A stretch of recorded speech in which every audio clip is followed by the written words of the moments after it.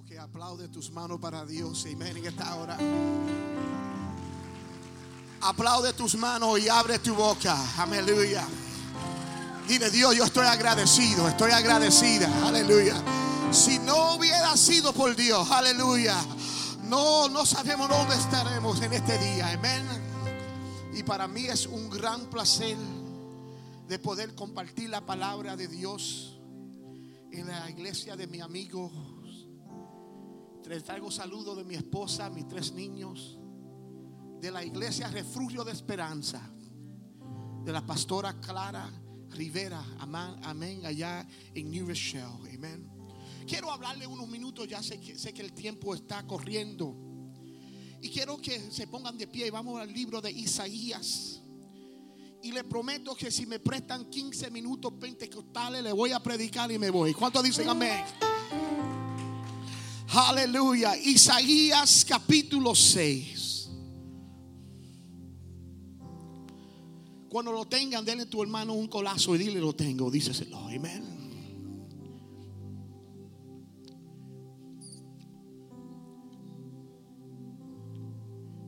La palabra de Dios dice en esta forma: en el año de la muerte del rey Usías, vi yo al Señor.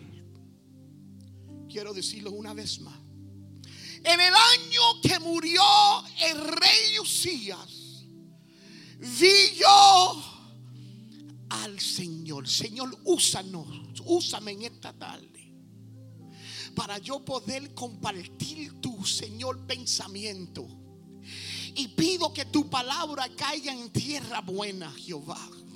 Señor, que pueda producir fruto, Jehová, y que impacte todo que oyen, Señor, lo que tú quieres decirnos en este día, Señor. Y yo te daré toda la gloria y toda la honra en el nombre de Jesús. Todo el mundo diga: en el nombre de Jesús, aleluya. En el nombre de Jesús, aleluya. En el nombre de Jesús, aleluya. Se pueden sentar. Le estaré hablando en los próximos minutos sobre el tema: la razón por que yo estoy vivo. Aleluya.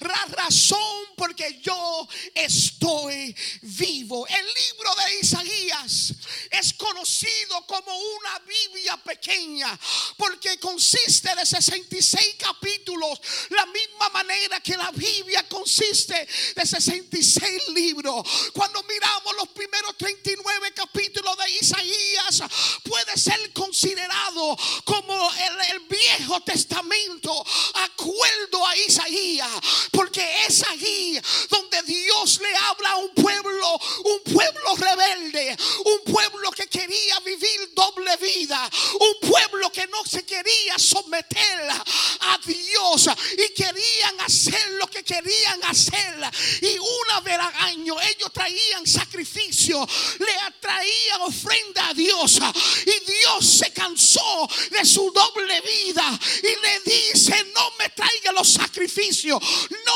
levante tus manos, no voy a recibir tu ofrenda. Y cuando miramos a esos versículos, podemos ver que Dios es grande y que Dios es santo y que Dios no juega y que Dios, aleluya, está interesado de la manera que nosotros vivimos. ¿Cuántos dicen amén?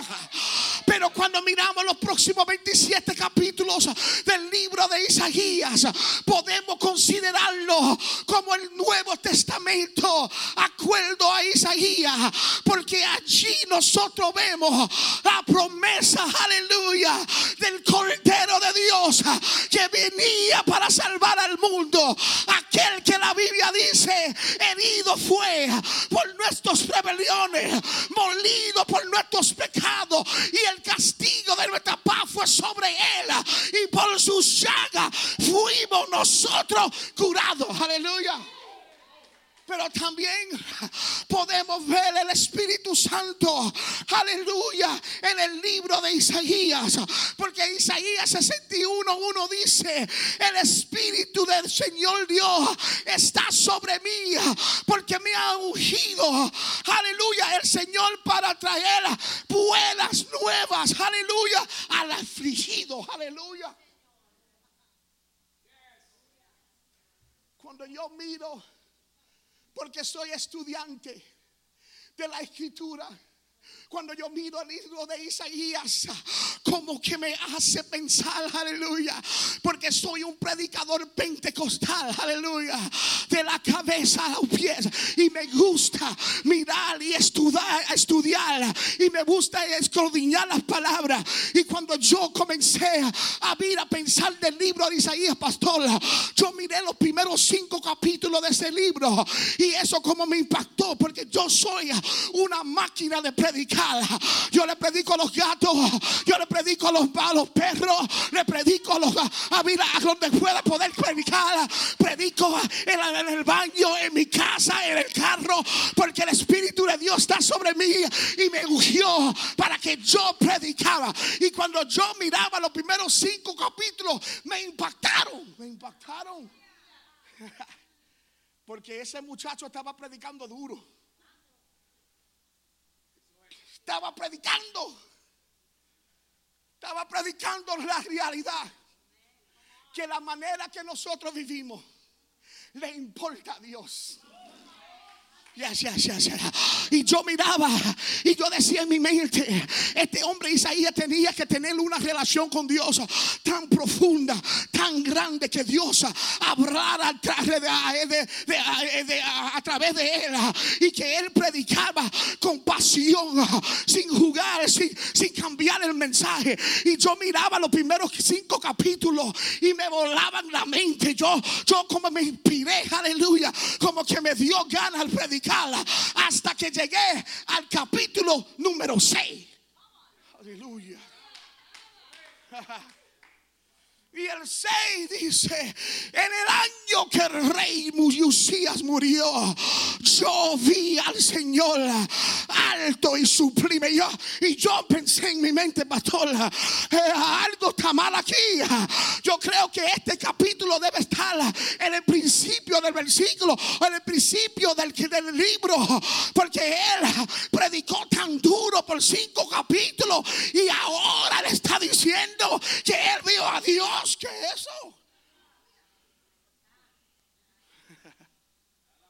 Y yo creía que ya había visto a Dios. Yo creía que tenía una relación profunda en mi mente, hermano. Porque hay gente que creen que porque son líderes tú tienes que por seguramente tener una relación con Dios profunda. Porque tú te paras a predicar, ese tiene que tener una relación con Dios profunda.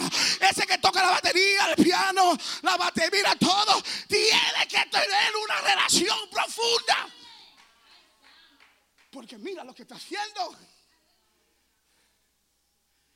Isaías predicó duro. Y yo estaba seguro que ese hombre tenía una relación alta, grande. Hasta que de repente Dios me abre los ojos. Y Dios, que tú me estás tratando de decir con este versículo. Y el Espíritu Santo me dijo 2 cosas.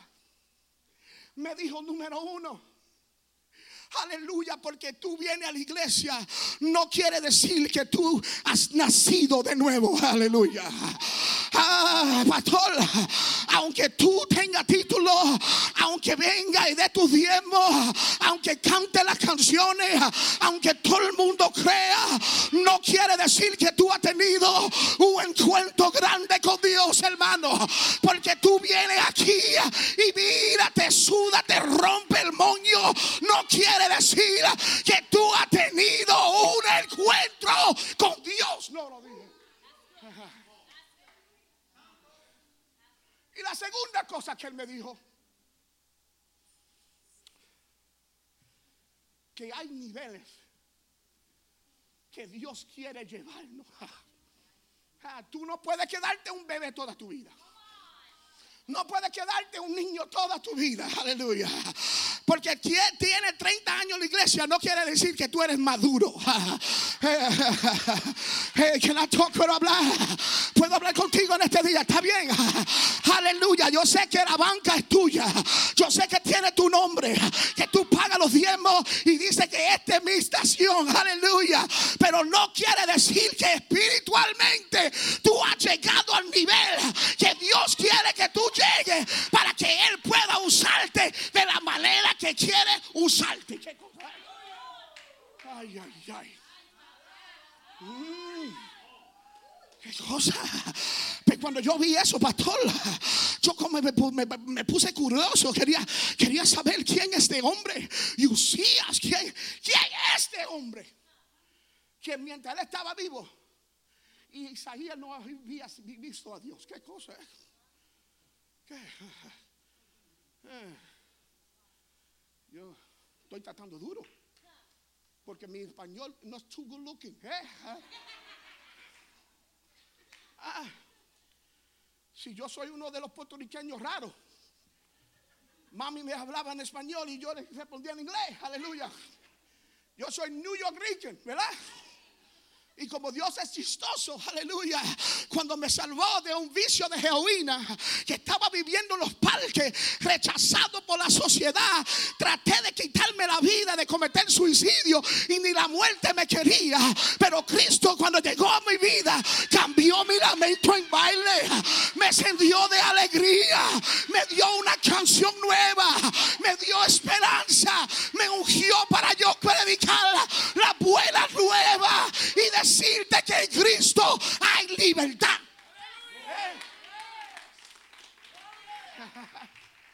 Bueno, yo aprendí a hablar un poquito español leyendo la Biblia. Bueno, gracias a Dios por la Biblia inglés-español. Y yo estaba curioso. Yo quería saber quién era este hombre. Estaba viendo para ver si era malo. Pero Usías no era pecado. Usías no era alguien que tú sabes estaba destruyendo la vida de Isaías. Y yo quería saber qué relación tenían todos estos dos hombres.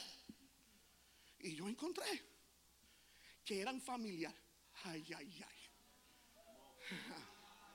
Eran primos. Y yo dije, ay, ay, ay, ahora yo veo. Yo sé lo que tú me estás diciendo, Dios. Aleluya, que mientras Usías esté vivo, yo no puedo llegar a nivel donde tú abras mis ojos para verte. Aleluya, porque Usías en la vida de Isaías era una muleta. Aleluya.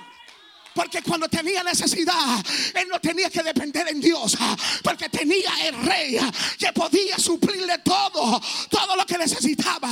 Mientras tú tengas una muleta, tú nunca vas a llegar donde Dios quiere que tú llegues. Dios tiene que quitarte la muleta para que tú aprendas a andar. Dile a tu hermano, Usías tiene que morirse. Díselo, Usías tiene que morirse. Tiene que morirse. Usías tiene que morirse, aleluya. He got to die. Se tiene que morir, aleluya.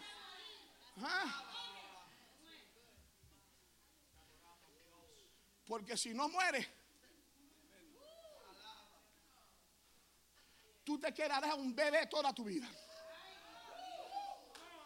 Mientras él esté vivo, aleluya, aleluya, tú tienes a alguien que tú puedes llamar, aleluya, ayúdame, aleluya. No te mira, mientras él esté vivo, tú no puedes dar al suelo y estar, mira, frustrado, estar, mira, como que no sabe dónde ir.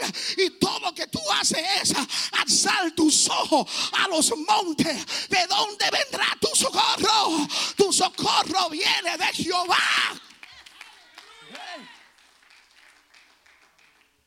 Es más, déjame decirte algo. Cuidado lo que tú le pidas a Dios. Nosotros somos locos.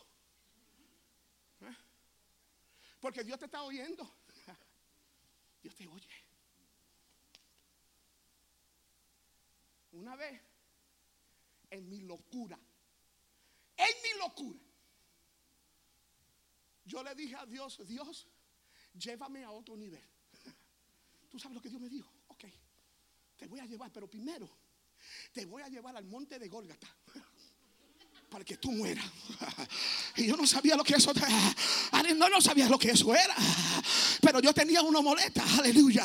Mi molesta era mi trabajo, que yo ganaba mucho dinero. Y no estoy diciendo que no es bueno trabajar. Tú tienes que trabajar, porque la Biblia dice que si tú no trabajas, tú no comes. Y ustedes ven que a mí me gusta comer, aleluya. Me gusta comida, aleluya.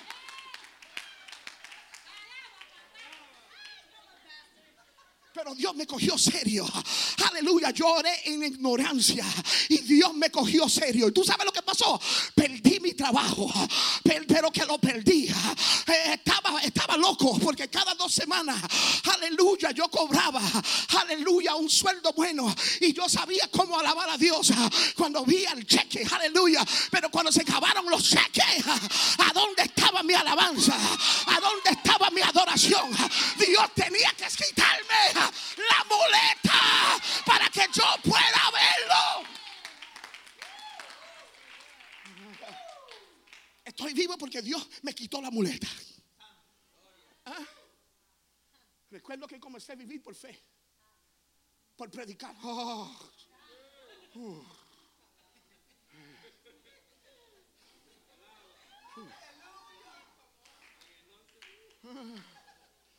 Mi tío el diablo decidió llevarme a la corte para tirarme en la calle, porque no podía pagarle la renta. La cosa estaba fuerte y yo no comprendía nada. No comprendía. Dios me abría todas las puertas. Yo nunca le he pedido a nadie que me deje predicar en su iglesia. Nunca. 33 años de ministerio. Nunca. ¿Tú sabes por qué? Porque si Dios te llamó, Él abre las puertas. Mira, no es verdad, pastor, no es verdad. Yo no tengo que promoverme, yo no tengo que mandarte videos de cómo yo predico y enseñarte el seminario.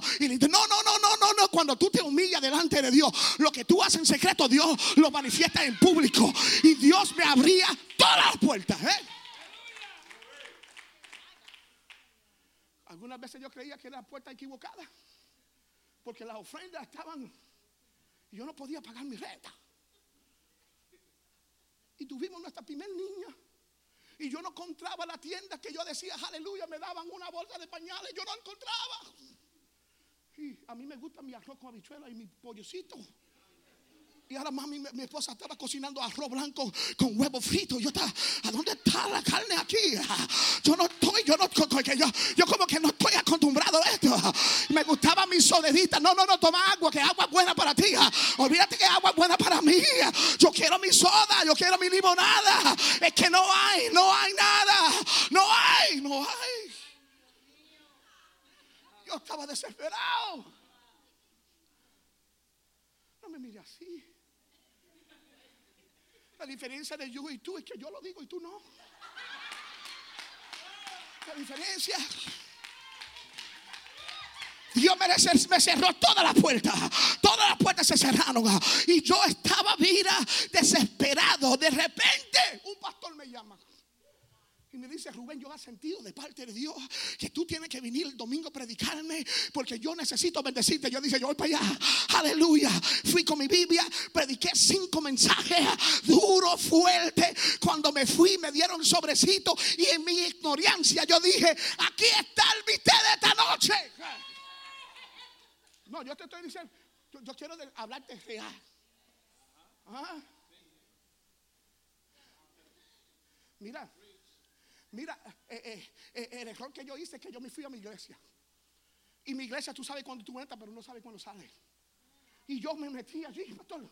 Me senté allí en una esquinita y por casualidad vi a un cubano predicando. Y él le da con decir: bueno, yo sostengo mi familia con $8 al mes. Y yo en mi mente dije: bendito, man. Yo voy a McDonald's una vez, me compro un número 1, un número 2. Ahí se fueron los $8. Y de repente yo oí una voz que me dijo: Rubén, dale ese sobrecito que tú tienes en tu bolsillo al predicador. Yeah. yeah. Y'all know what I'm talking about. ¿Sabe lo que estoy hablando? Él me dice, aleluya, dale el sobrecito. Tú sabes lo que yo hice. Yo soy un hombre de Dios, obediente. Yo lo amo, hermano. Tú sabes lo que yo hice. Yo reprendí al diablo. Lo reprendí. Lo mandé que se callara. Lo que yo ate aquí en la tierra será atado en los cielos. Lo que yo desate. Cállate, diablito. No me hable más. Esta es la bendición de Dios.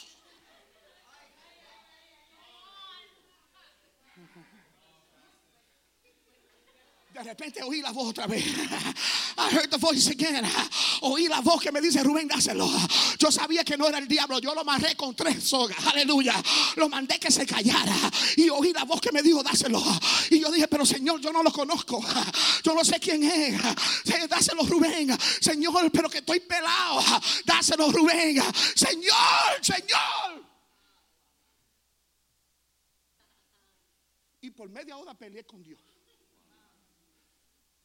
Y yo dije, Dios, vamos a hacer este arreglo. Yo lo voy a abrir para ver lo que hay.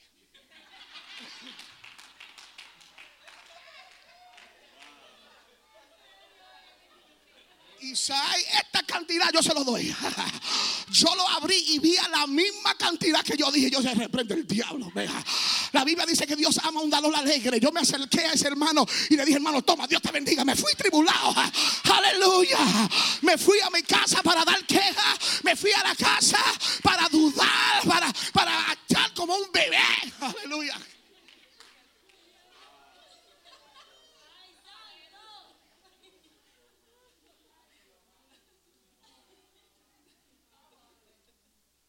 Y de repente mi esposa me toca en el cuarto.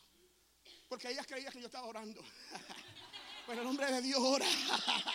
El hombre de Dios está orando, buscando el rostro de Dios. Yo no estaba orando, no, hermano. Y ella me dice, Rubén, acaba de llegar el cartero. Alguien te mandó $500. ¿Qué?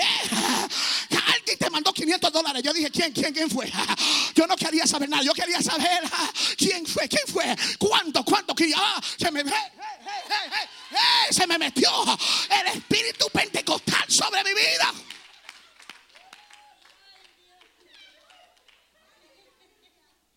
Y cuando me arrodillé para orar, el Espíritu Santo me reprendió. Y me dijo, no fuiste tú que me pidiste que te llevara a otro nivel.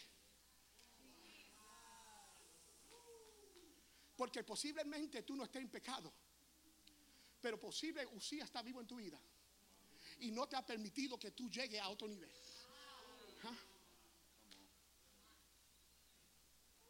Y tú estás bien viviendo una vida natural cuando Dios te llama que sea alguien extraordinario, que impacte tu comunidad.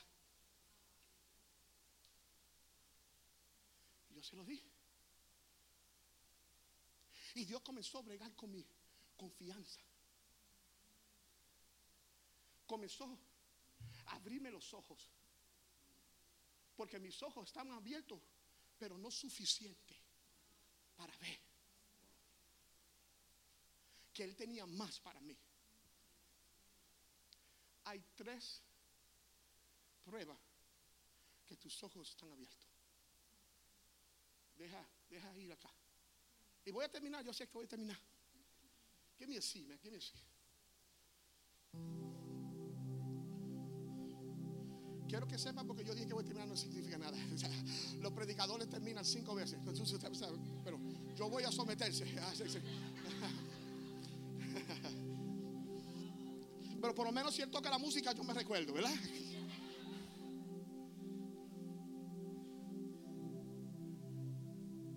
Cuando el rey muere, Isaías ve a Dios alto y sublime y vio que su falda llenaba el templo. Cuando tus ojos están abiertos, tú sabes cuando Dios está en un lugar. Tú sientes presencia. Tú como que sientes la cuerda de Dios, aleluya. como que está enchuflado con el corazón y la melodía de Dios. Tú sabes cuando Él entra a un lugar, porque tú lo sientes. Tú puedes oler el olfato celestial, aleluya. Y tú anhelas acercarte y unirte al clamor de los ángeles que dicen: santo, santo, santo. Hermano, cuando Dios está en un lugar, tú tienes que postrarte delante de Él. Si sus ojos están abiertos, tú abres tu boca y tú lo alabas. Tú lo alabas por lo que Él ha hecho.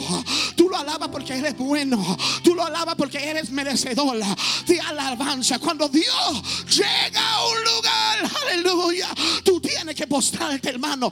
Algunos lloran, algunos cantan, algunos brincan. El cantor dijo: no te puedo mirar, no te puedo mirar, aleluya, no te puedo mirar, no te puedo mirar, ni te puedo tocar,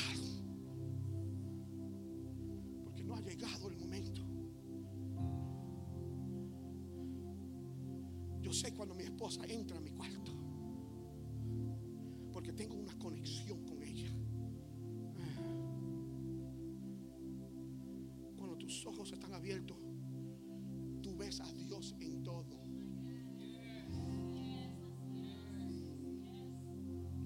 Hermano, si tú no ves a Dios en las pruebas, tus ojos están cerrados. Porque tú sabes a dónde son, que tú sabes a dónde es que fluyen los ríos de Dios. No fluyen en la montaña, hermano, fluyen en el valle. Aleluya. Si tú quieres beber del río de Dios, Dios te lleva al valle para que tú veas que Jehová, aleluya, es tu pastor y nada te faltará. Nada. Él prepara mesas, aleluya, en medio de tus enemigos. Aleluya. Tu copa. Y sucede en el valle.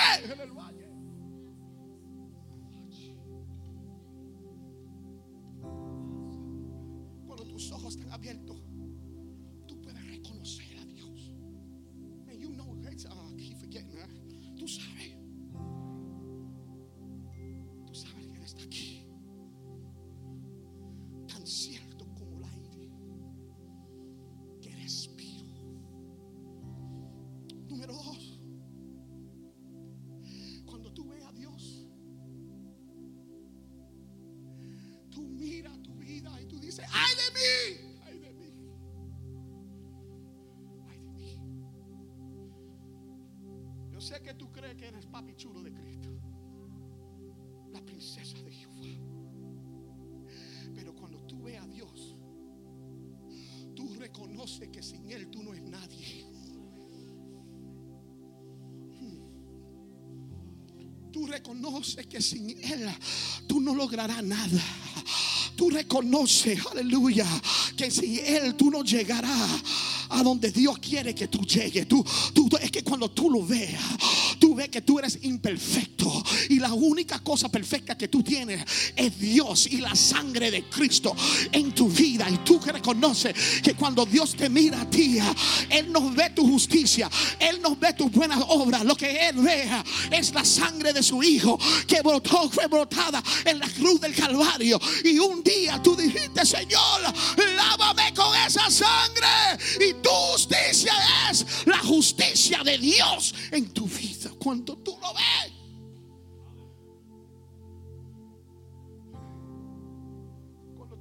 tú no te crees que eres mejor que otra persona. Tú no vives como que si Él no vale nada. Tú dices: Dios, yo no puedo sin ti. Que te necesito. Te necesito. Ha llegado a un punto de tu vida que tú dices: Señor, no puedo vivir sin ti. Nada más cuenta. Señor, tú eres mi todo. Si Dios no es tu todo, posiblemente tus ojos no están abiertos.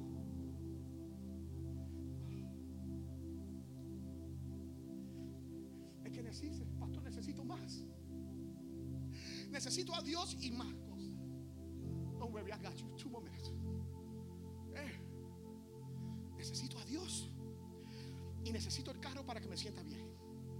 necesito a Dios y necesito la casita y eso está todo bueno, pero tú no necesitas nada de eso para estar contento. Porque cuando Dios llega, Él cambia tu lamento en baile y te enciende de alegría. Isaías vio a Dios y mira como que sus ojos se abrieron y él se miró a él mismo y dijo: ¡ay de mí! ¡Ay de mí! Cuando tú ves a Dios en esa forma, tú sabes que tú tienes que ser cartel. Pastora, como que las canciones significan algo. La tercera cosa, él dijo: ay de mí, un hombre impuro que vivo en medio de un mundo. Porque cuando tú tienes un encuentro con Dios, tú sabes que el mundo no te ofrece nada. Oye, el mundo te traiciona, los patrones del mundo te engañan, y lo que tú crees que necesitas, cuando tú lo logres, tú vas a decir: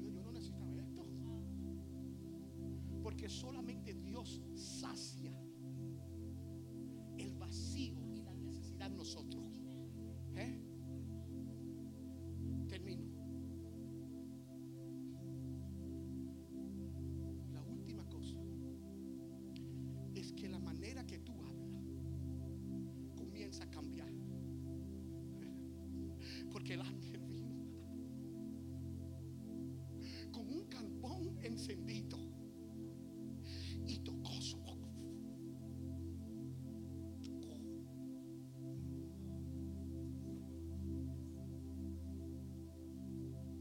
Si tú quieres conocer a alguien y de ellos, quédate callado y deje que hablen, porque su boca va a testificar de la condición del corazón del hombre.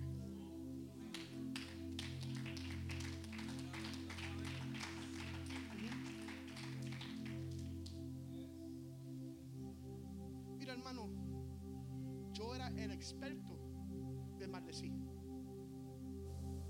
Yo me inventaba maldiciones. Yo quería escribir un libro porque yo me la inventaba para hacerme sentirme mejor. Pero un día el Espíritu Santo me dijo: Ruben, tiene que cambiar la manera que tú hablas. Porque cuando todo estaba bien, yo hablaba bueno. Pero cuando me tribulaba, como que maldiciones salían y yo decía: no, se me escapó. No se escapó nada. Eso estaba ahí. Y el Espíritu me dijo: tiene que cambiar la condición de tu corazón. Porque ninguna palabra mala debe salir de tu boca, pero solamente lo que edifica, solamente lo que abre, lo que lo levanta. Y yo le dije: Dios, ayúdame, porque yo no puedo en mi fuerza. Y el Espíritu de Dios vino sobre mí. Yo no he maldecido en años. Yo estoy hablando como 10 o 15 años. No he maldecido, hermano. ¿Tú sabes por qué? Porque cuando tienes un encuentro con Dios, tu vida cambia. Cuando tienes un encuentro con Dios, Él te puede llevar a otro nivel.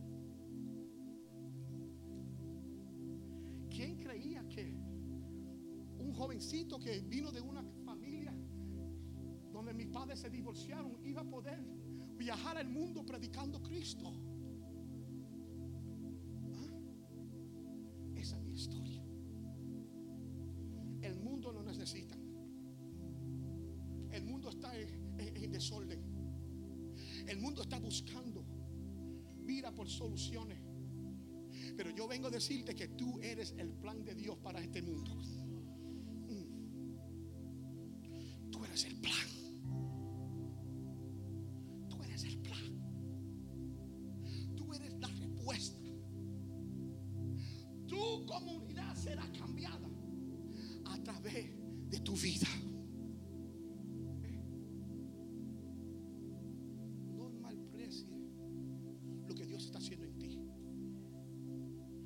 te mire como que tú no tienes valor,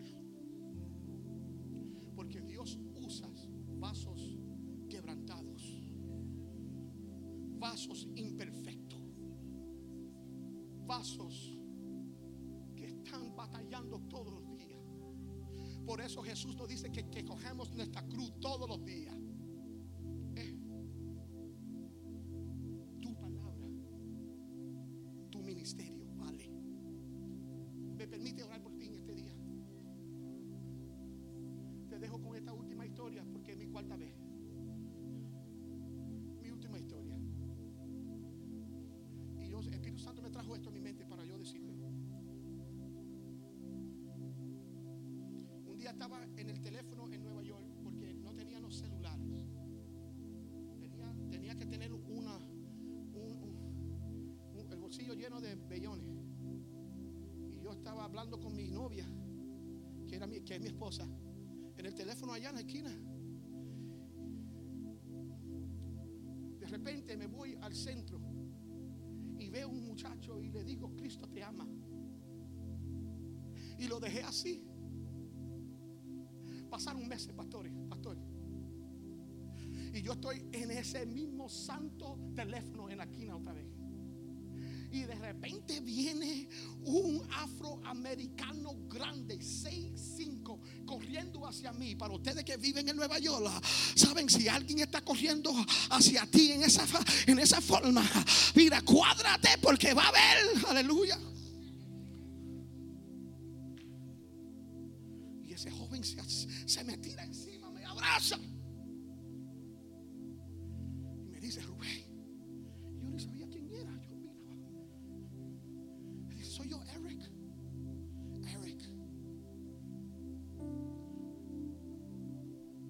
Yo dije: Eric, ¿dónde tú has estado? Y él me dice: es que tú no sabes lo que me pasó. Recuérdate aquel día que tú me dijiste que Cristo me amaba. Yo dije: sí. Y él dijo: bueno, esa palabra yo no podía sacudirla. Yo estaba en mi cuarto, iba a ir para la cárcel porque tenía un caso federal y yo estaba desesperado. Y esas palabras, Cristo te ama, me estaban como atormentando. Y él decidió que iba a ir a la 51 en Broadway, a la iglesia de David Wilkerson. Y él le dice, y él fue para allá y se encontró con el pastor Wilkerson y le dice: yo tengo estas palabras que me están atormentando, que Cristo me amaba, yo no sé lo que hacer. Y David Wilkerson le dice: yo sé lo que tú necesitas. Tú necesitas aceptar a Cristo en tu vida. Y él oró con él. Y el muchacho lloraba, llorando. Y David Wilkerson le dice: yo te voy a ayudar. Te voy a pagar 4 años de la escuela bíblica. Aleluya. Tú no vas a ir para un centro de rehabilitación porque estaba atado en el crack. Tú vas a ir para la Biblia, para la escuela de Biblia. ¿Y qué pasa? Él va para la escuela en Arizona. Dios lo cambia y hoy es pastor, aleluya, principal en una iglesia.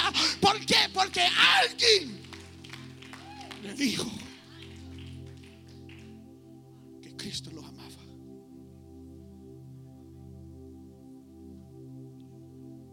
En tus manos y en tu boca está el mensaje de vida. Y hasta que Dios no quite las muletas, tú lo vas a guardar en tu bolsillo. Pero el minuto que tú veas a Dios, tú vas a necesitar decirle a todo el mundo. Porque Isaías después de eso dijo: heme aquí, envíame a mí. ¿Me permite orar por ti? Can I pray for you? ¿Está bien? Si Dios te habló en este día, todo lo que yo quiero que tú hagas, te pongas de pie donde tú estás. Eso es todo.